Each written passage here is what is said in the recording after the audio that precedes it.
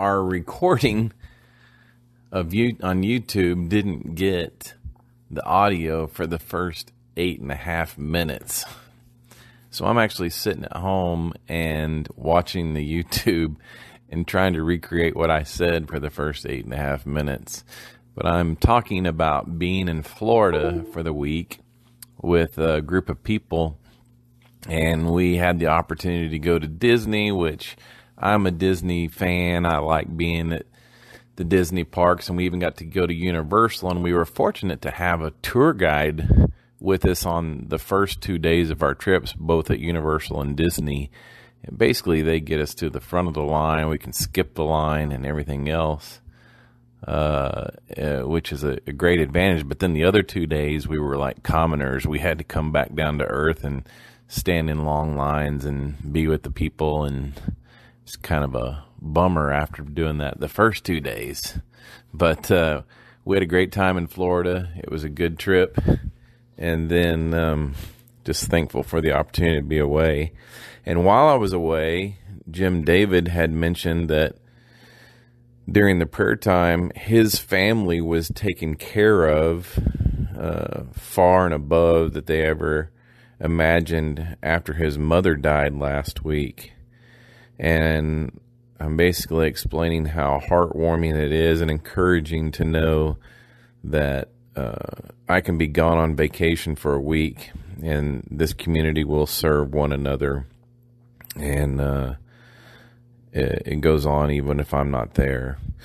Then I started talking about passion and the football coming up. I presented a picture of the Buffalo Bills fans sitting in the stands and how passionate they were that they would sit through something like that. And one of the other teams is the Oakland Raiders, Raider Nation. They're always dressing up in some fancy stuff. And then there's the Detroit Lions. They're passionate, but their passion is probably dealing more with losing. And so they wear the bags over the heads.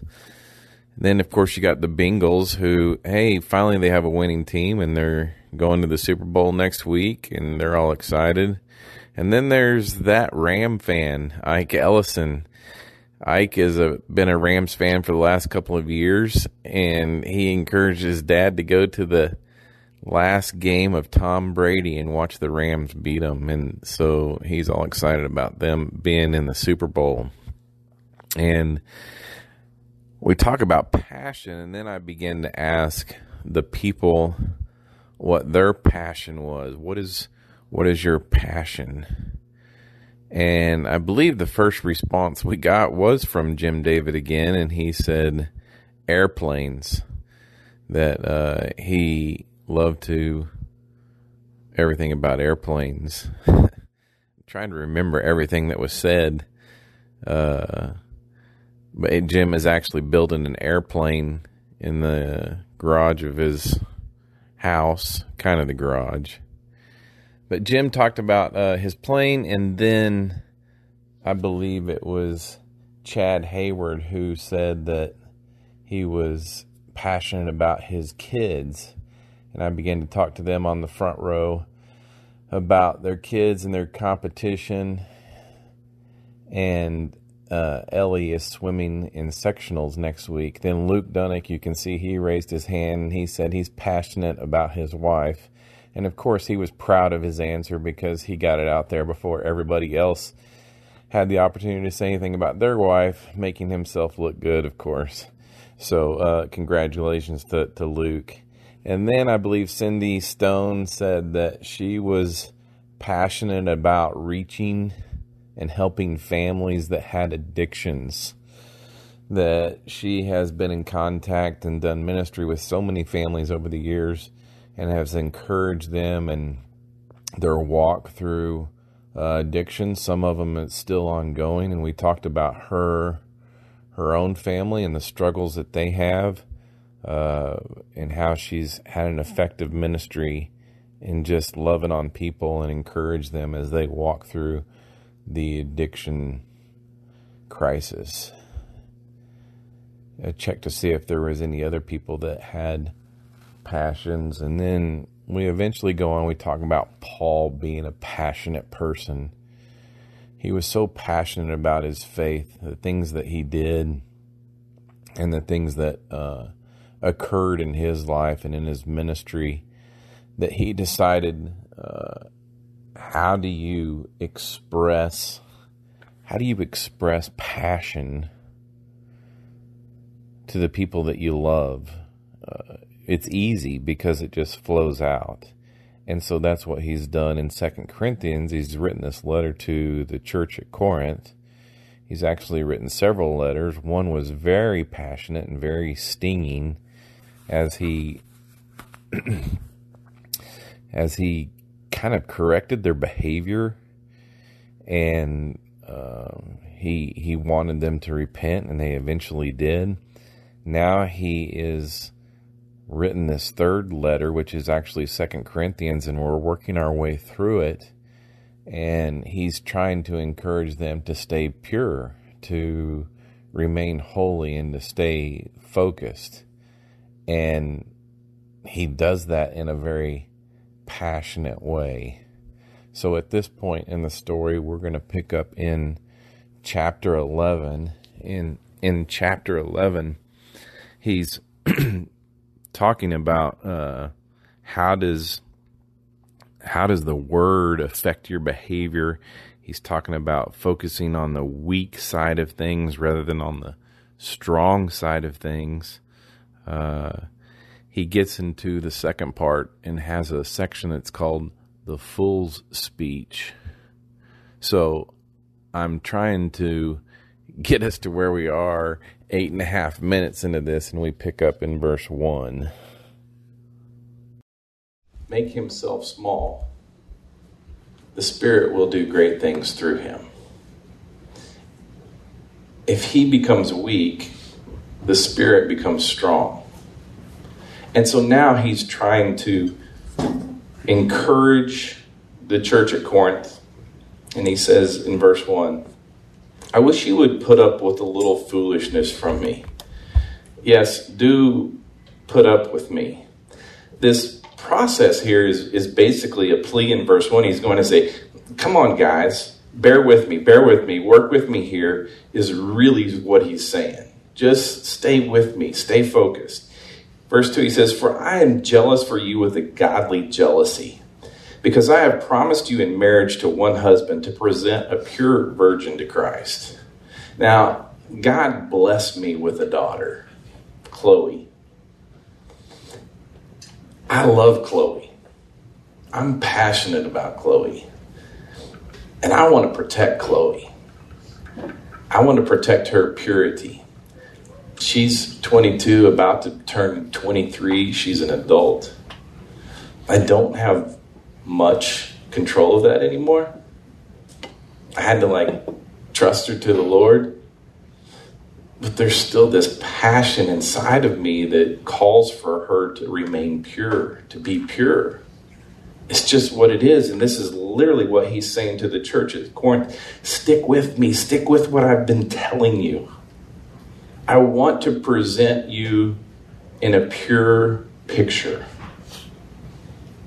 It's almost like there's a jealousy of losing them because of their distraction from other things. Stay focused with me. Just stay with me. Verse 3, it says, but I fear that as the serpent deceived Eve by his cunning, your minds may be seduced from a sincere and pure devotion to Christ.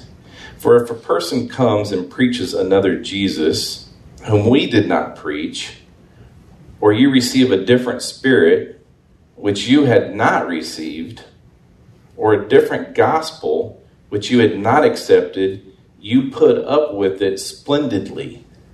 Now he's kind of getting into their space. He's like, we came here to Corinth and we taught you about Jesus. We taught you specifically about how he came and was crucified on the cross. His blood was poured out for the forgiveness of your sins. And because of the forgiveness of your sins, you were made whole. You were made forgiven. past tense. He was buried, he rose again, he sits at the Father, and now the Father and the Son sent the Spirit to come live inside of you.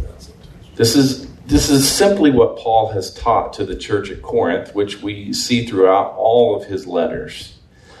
And now he's saying, you're hearing a different story. You're hearing that you have to remain under the law. We told you that there's a Spirit inside of you already. And if you just listen to the Spirit, actually, if you just let the Spirit live your life for you, then you're no longer under the law. You're also hearing that you need to be circumcised.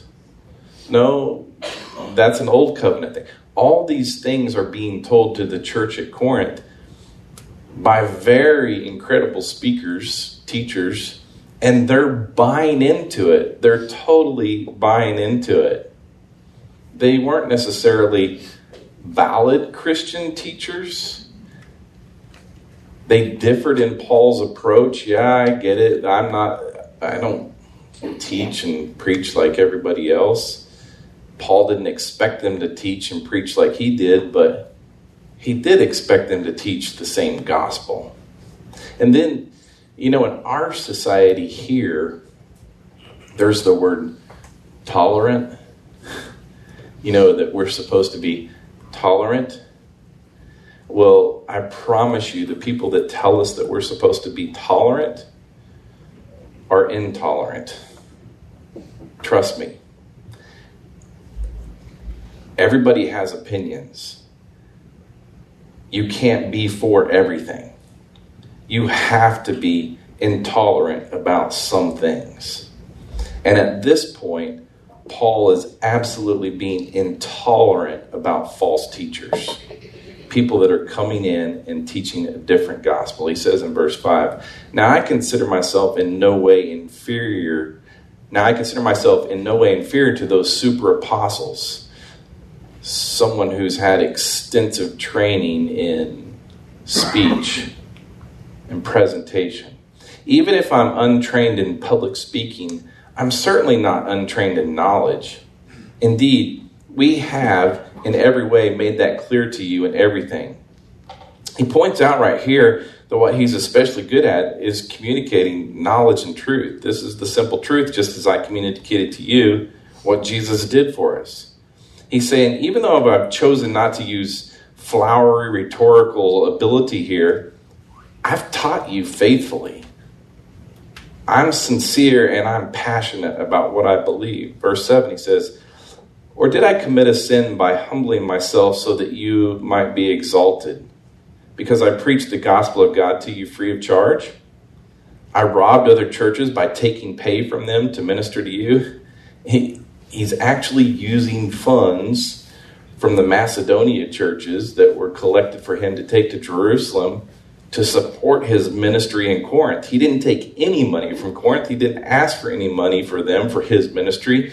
He only asked, would you help the people in Jerusalem? Would you collect funds for them? But he's doing this ministry to Corinth at no expense to them. Verse 9 says, When I was present with you and in need, I did not burden anyone, since the brothers who came from Macedonia supplied my needs. I've kept myself and will keep myself from burdening you in any way. He never took an offering. He never passed the plate. He didn't put a joy box in the back. He didn't ask for money. He doesn't want to be obligated to any power person in Corinth. He doesn't want to promote any agenda by anybody. He says, as the truth of Christ is in me, this boasting of mine will not be stopped in the regions of Achaia. Why? Because I don't love you? God knows that I do. He's saying, if we're to boast about something, I'm going to boast about the fact that I'm not taking money from you. As compared to these other teachers that are coming in the area, they're soaking you dry. They're taking money from you. They're taking your resources for their own benefit. That's not me. I'm not doing that. Now, the Lord leads you to give to Paul, the Lord leads you to give, but I don't need it. I'm not asking for it, he says. But I will continue to do what I'm doing in order to deny an opportunity to those who want to be regarded as our equals in what they boast about. First, such people are false apostles, deceitful workers, disguising themselves as apostles of Christ. And no wonder, for Satan disguises himself as an angel of light. So it is no great surprise if his servants also disguise themselves as servants of righteousness. Their end will be according to their works. Basically, he's saying, I'm going to carry out a pattern of ministry that makes what I'm doing, my gospel, very distinct from what the other people are doing. I want you to see that we're different. I'm going to teach the gospel. We're not going to be eloquent speakers. We'll be able to change the song when we need to. We can be free. We can just be ourselves. But we're going to speak the truth. I want you to see very clearly that we're not doing the same thing. It's not simply a choice between gospel ministry A and gospel ministry B. Paul says their form of ministry is absolutely false, what they're doing. And he says it fits their character perfectly, and they will pay for it in the end. Verse 16 says, I repeat, let no one consider me a fool. But if you do, at least accept me as a fool so that I can also boast a little. What I am saying in this matter of boasting, I don't speak as the Lord would, but as it were, foolishly. Since many boast according to the flesh, I'll also boast. Now he's being a little sarcastic. He's coming along and he's like, if they're going to teach this way and you accept it, let me do this process the same. This process that he's using is really a direct confrontation to them. Although he's kind of coming at them from behind, he's really being very direct with them. He's saying, you guys are doing something that is inappropriate. And it's really a beautiful piece of rhetoric that he's using here. And he gets into this bit of sarcasm, actually. And he's saying these things on the surface, but at the same time, he's really chastising them. It's kind of interesting as you read it. He's really confronting them very directly with how bad it is that they're welcoming these false teachers in their midst. In verse 19, he says, for you, being so wise, gladly put up with fools. In fact, you put up with it if someone enslaves you, if someone exploits you, if someone takes advantage of you, if someone is arrogant towards you, if someone slaps you in the face, which is like the most humiliating thing that they could do was to backhand somebody in public. I say this to our shame. We have been too weak for that. We are distinct. We are different than what they are doing. Do not confuse their message with our message. When he's talking about a slave status right here in this passage, it was the lowest stature of the culture that could be had. If these false teachers eat up your resources and you applaud them, you think that's great? If they just swallow you whole, you think that's a great thing? You've become a slave to them. So, in essence, this whole section of 2 Corinthians, I think Paul's directly addressing just a minority of who are still interacting with the false teachers. He never addresses them directly because he doesn't want to dignify them. But he is always having his words aimed at those guys in the background. He continues, but in whatever anyone dares to boast, I am talking foolishly. I also dare. Are they Hebrews? So am I. Watch this. This is very enlightening right here. Are they Hebrews? So am I. Are they Israelites? So am I. Are they descendants of Abraham? So am I. Now he has identified these false teachers as what? If he's saying so am I and so are they, then they're Jews, they're Israelites, they're Hebrews, they're from Abraham, they're the Judaizers. They're the people that are coming along and teaching Old Covenant after Paul has taught the New Covenant.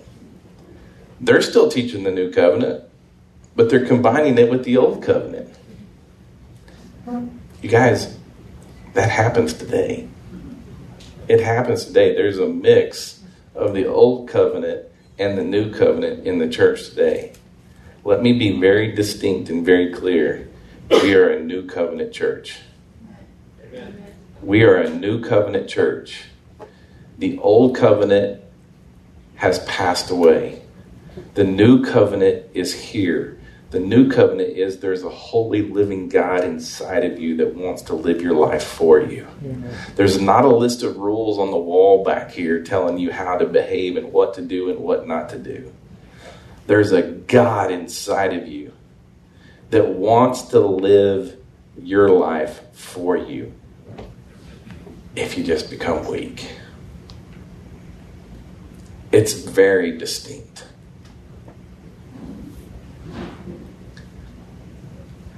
I'm not going to get to the one verse that talks about Paul's thorn in chapter 12 today. But you have to know, based upon what he's saying here at the end of chapter 11, he's talking about the Judaizers.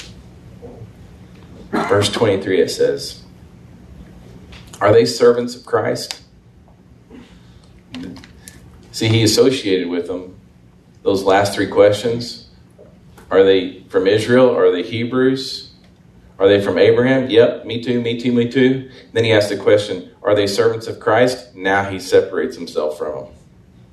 I'm talking like a madman. I'm a better one with far more labors, many more imprisonments, far worse beatings, many times near death.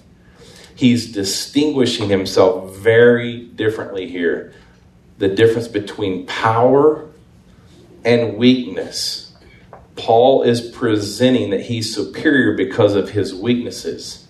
Pure foolishness. It doesn't even make sense to the world why you would become weak when the whole world is about power. This is the whole gospel. It's foolishness to the world. You think about what Paul has done here. Well, watch in verse 24. He says, 5 times I received the 40 lashes minus 1 from the Jews. That's a official beating by the Jews. 3 times I was beaten with rods. Once I received a stoning. 3 times I was shipwrecked. I've spent a night and a day in the open sea, on frequent journeys. I faced dangers from rivers, dangers from robbers, dangers from my own people, dangers from Gentiles, dangers in the city, dangers in the wilderness, dangers at sea, and dangers among false brothers, toil and hardship, many sleepless nights, hunger and thirst, often without food, cold, and without clothing. Not to mention other things, there is daily pressure on me, my concern for all the churches. Is Paul a passionate person? Is he passionate about sharing the gospel? If you go through all that right there, I consider you passionate. Who does that? You realize Paul was a Pharisee and he had it all. He had money. He was the man. He knew the law. He was considered to be a righteous man by the Jews.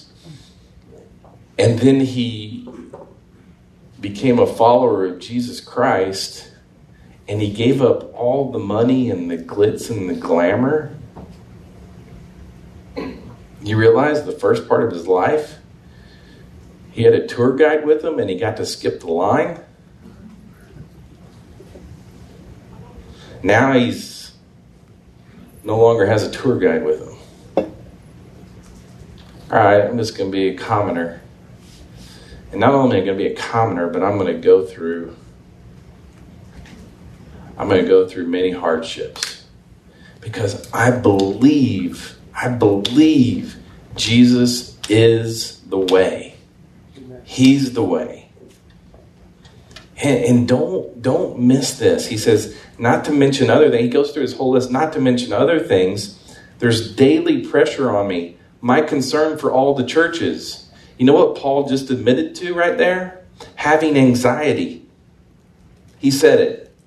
There's daily pressure on me. Paul had anxiety. About what?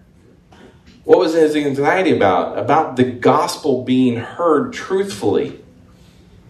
Like when he hears it, a different gospel, a different message, a mixture of the two covenants, it just...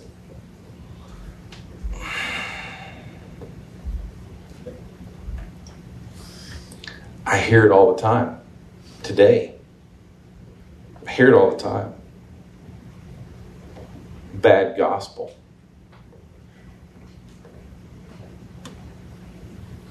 Sometimes I'll speak out about it, but most of the time my stomach just churns. It's like, I want him to hear it. I want him to be free. And this is really all Paul's saying. I mean, you think about this for a second. Paul's been imprisoned. He's done all these things. He's traveled around. What search committee would hire Paul today to come and be the pastor of their church? It ain't happening. It ain't happening. Paul, the guy. No church would have this guy that's been shipwrecked and been in riots and beaten but it was his passion. What he lived for. And he says, I'm better than them in Christ. It's because he was showing his weakness. If they want to flaunt it, if they want the glitz and glamour and the elaborate speaking and all this stuff, you guys go for it, whatever. But I'm going to stick with the foolishness of the gospel. It doesn't even make sense. I mean, you think about it. The Jews were waiting for their superhero to come and save them from all the times that they were exiled and throughout world history. And Jesus is born in a manger. He was a carpenter's son from Nazareth. He rode in on a donkey. It doesn't even make sense. Paul's saying, yeah, it's foolishness to the world, but he came to serve. Not to power over, not to power up, but to serve. There's a difference. It makes my heart good to know this church served the David family while I was gone. There's a difference. Verse 29. He says, who is weak? And I am not weak. Who is made to stumble? And I do not burn with indignation? If boasting is necessary, I will boast about my weaknesses. The God and the Father of the Lord Jesus, who is blessed forever, knows that I am not lying. He had anxiety. He had a passion for the church. He loved the church. He loved the people. He was beaten by both the Jews and the Gentiles. He came first to the Jews, then to the Gentiles, and they both beat him. And he never quit.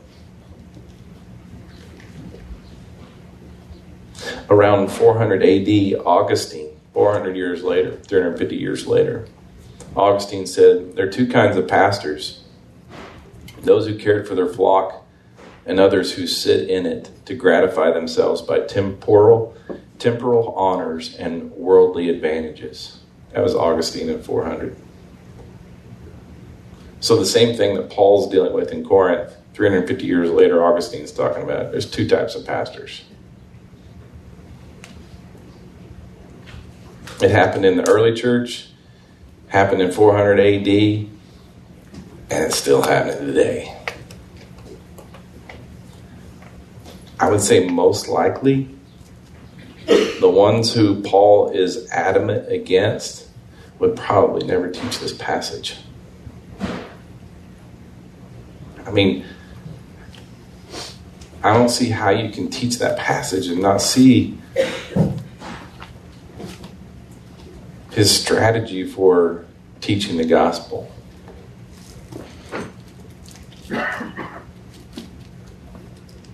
It's not about an elaborate presentation.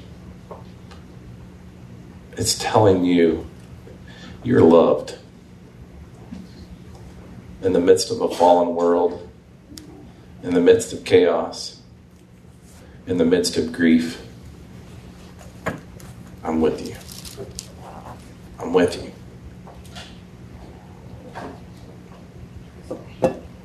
Just relax. Know you're forgiven. Keep your head high because you've been made holy. Chill out. I'll live your life for you. I'll do it. Just let me do it.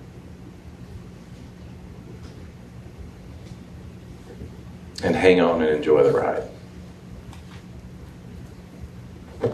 Jesus, I know I'm passionate, and I know people see me passionate for many things, but may I be most passionate about you.